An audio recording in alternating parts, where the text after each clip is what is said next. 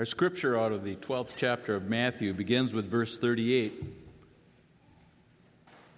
Then some of the scribes and Pharisees answered him, saying, "Teacher, we wish to see a sign from you."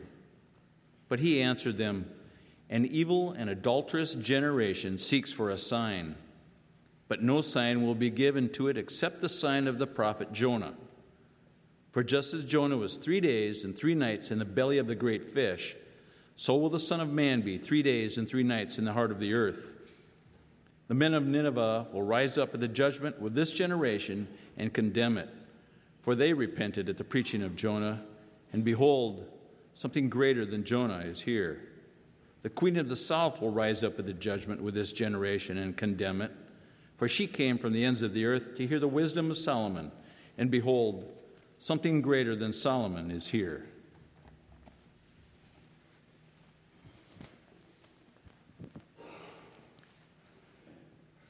For you who may be guests or visitors, we've been working through the book of Jonah. And so today I'm going to continue, but I'm going to do a kind of a little transition off into the Gospel of Matthew because I want to share this message, which is part, of course, of the Jonah story, the Sign of Jonah. And I want you to know, I'm going to expect some serious amens today from this body of Christ. You know, I know that I'm going to hear that you're going to be pumped, and those amens will be flowing from your lips. You know, when you read the story of Jonah, Jonah was upset because God wouldn't do things the way he wanted them done. And that's why he ran away, because he knew God wasn't going to do the things he wanted God to do. And in Matthew 12, the Pharisees are continually upset and incensed with Jesus because Jesus won't do things the way they want him to do it.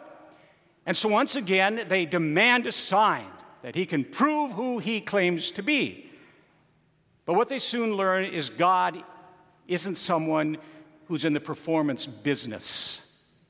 And so Jesus said the only sign that they would be given would be the sign of Jonah, which incidentally validates his whole story that it truly is true history, that Jonah is a true prophet, and this story really took place. Otherwise, Jesus would be a liar.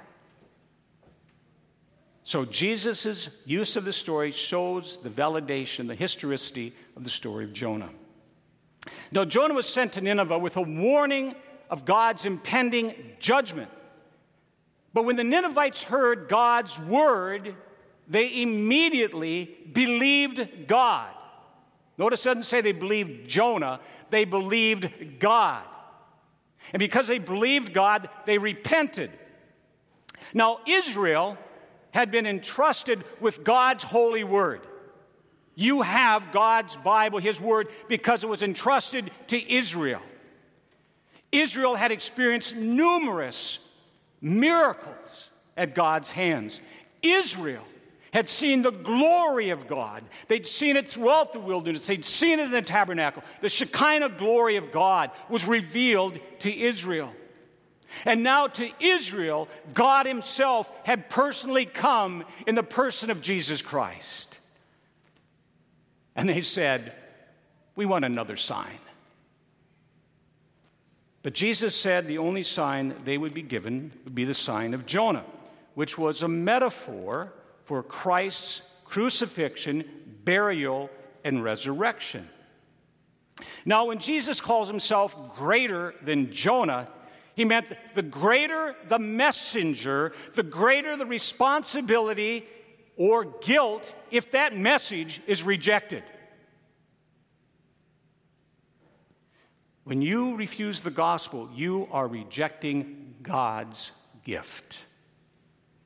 Now, the Ninevites believed God's prophet who had been given God's word. Israel rejected Jesus Christ, who is the Word of God. John 1 says, "In the beginning was the Word. The Word was with God, and that Word was God. And the Word became flesh and dwelt among us." And through that Word, we find fullness of grace and truth. Thus, Jesus said, because the Ninevites believed God's word spoken to a messenger, they will stand in judgment of Israel come judgment day. Jesus was greater than Jonah in many and profound ways. Jonah was sacrificed to save those sailors. Jesus Christ sacrificed himself to save the whole world. Jonah was cast out for his own sins. Jesus Christ was cast out for our sins. Jonah only came near to death. Jesus Christ actually died and came under the full weight of God's wrath and anger for our sin.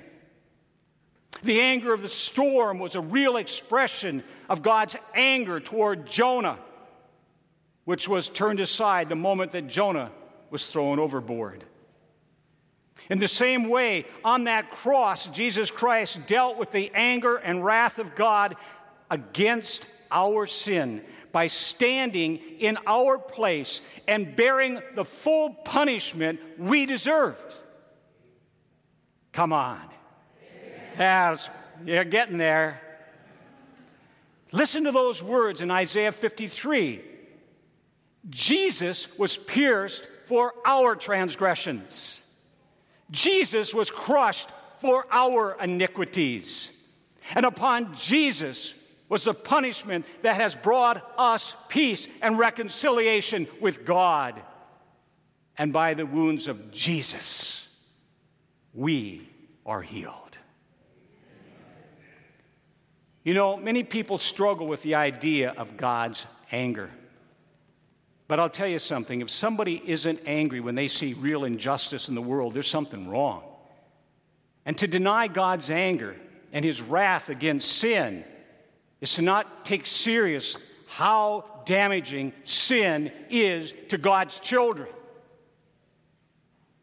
He loves you. And he sees what sin does to our lives and how it's destroying us. Of course he's going to be angry. And when we refuse to accept that anger and that wrath, we rob God of his full understanding, God's passion for his holiness and justice. And then it also diminishes God's love, that all that Jesus Christ bore for us. I mean, if God wasn't angry at sin, then we wouldn't understand how much Jesus died for us, what it cost. You know, unlike Jonah, who was being punished for his own disobedience, Jesus Christ took on the divine wrath of God for our disobedience. And he did it so not a drop of God's wrath has been left for us. We never have to experience God's wrath because of Jesus if you choose to trust and believe in Jesus Christ. And Jesus, since he's not merely man, but also fully God, far from depicting some kind of vindictive and angry God, what the Bible only shows us is a just, merciful, and loving God who loves each and every one of you so much that he couldn't bear the thought of ever losing you. And so God himself comes to this earth to bear that his own just penalty for our sin on our behalf. My friends, what more proof than the cross will you ever need to know how much God loves you? What more evidence than the cross do you need to know that God is always trustworthy?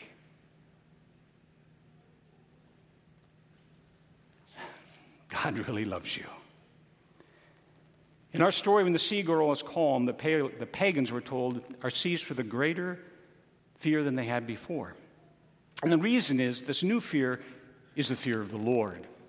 Proverbs 9:10 says, the beginning of wisdom is the fear of the Lord, or the fear of the Lord is the beginning of wisdom. Now, previously, these pagan sailors thought of Yahweh as being Jonah's God. But now they had just had a demonstration, a miracle of seeing how great God truly is. You know, you've often heard the story of foxhole conversions. When people are under duress, they make foxhole vows to God. But then when the danger passes, so do those vows. These men were different. They made their vows after the danger had passed. They turned to God not for what He could do for them, but for the greatness of who He is. That, my friends, is true repentance. That is the beginning of true faith. Now, the pagan sailors today in the story provide a graphic portrayal of what is called common grace. Now, you may or may never have heard of this, but actually there's different kinds of grace. You know, God gives grace for all different circumstances in life. But one grace He gives to everybody is called common grace. Common grace means that God bestows gifts of wisdom, moral insight, goodness, and beauty to all of humanity, believers and non-believers alike. Everybody is given common grace. Matthew 5:45 says, God causes it to rain on the just and the unjust alike. God causes the sun to shine on the righteous and the unrighteous alike. And then we read in James 1:17 that every good and perfect gift comes from God and is distributed to any and to all. Everybody is recipient of God's common grace. No one in this world has ever been separated from God. No one in this world has ever been separated from God except Jesus Christ. Jesus Christ was separated from God the Father on that cross, and He was.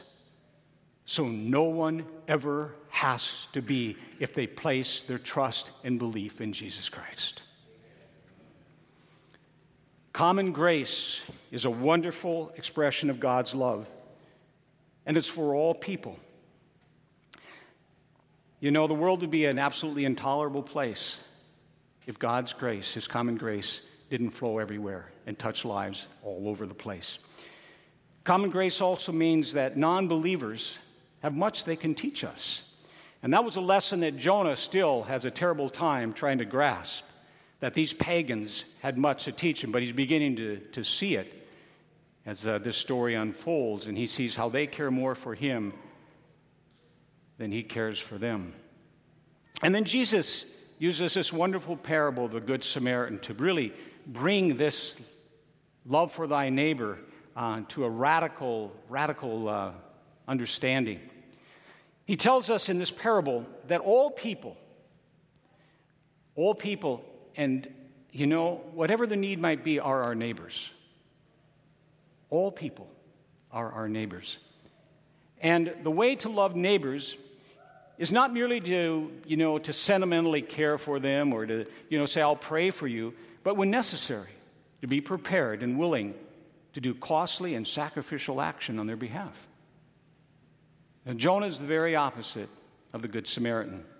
He has no concern for the common good, no respect for these pagan sailors who are trying to save his life. Jonah's actions and his attitude toward others reveal he was a stranger to the very heart and saving mercy, grace, and love of God, even though he was a prophet, even though he had been given God's word. The question is, does our faith reach beyond mere words to sacrificial action to others when and where necessary?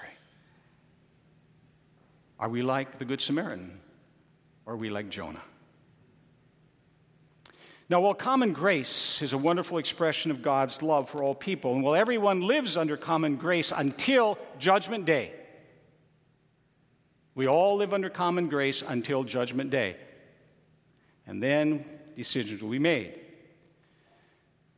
But common grace does not regenerate our hearts. Common grace does not create a personal covenant relationship with God. That requires a special or saving grace that can be administered only through the Holy Spirit. That means that the world with all of its wisdom, the world with, all of its technology and all of these wonderful gifts, has no real answer for eternity. The world can't save you. It can't offer you eternal life. It has no way to get there. But you do. You do have that answer. And special grace is given where God's word is heard and received in a person's mind, believed in their heart, and lived out in their life. So what are you doing with God's word? You have the answer to eternal life. The book of Jonah is not so much about a great fish. The book of Jonah is about a great God, our God. A God who shows amazing patience and mercy and kindness to all people. And then he shows unbelievable grace to those who choose to call upon him. May you know each and every day that wonderful God, deeper and fuller and richer, until your life is totally and entirely sanctified with that love. Amen.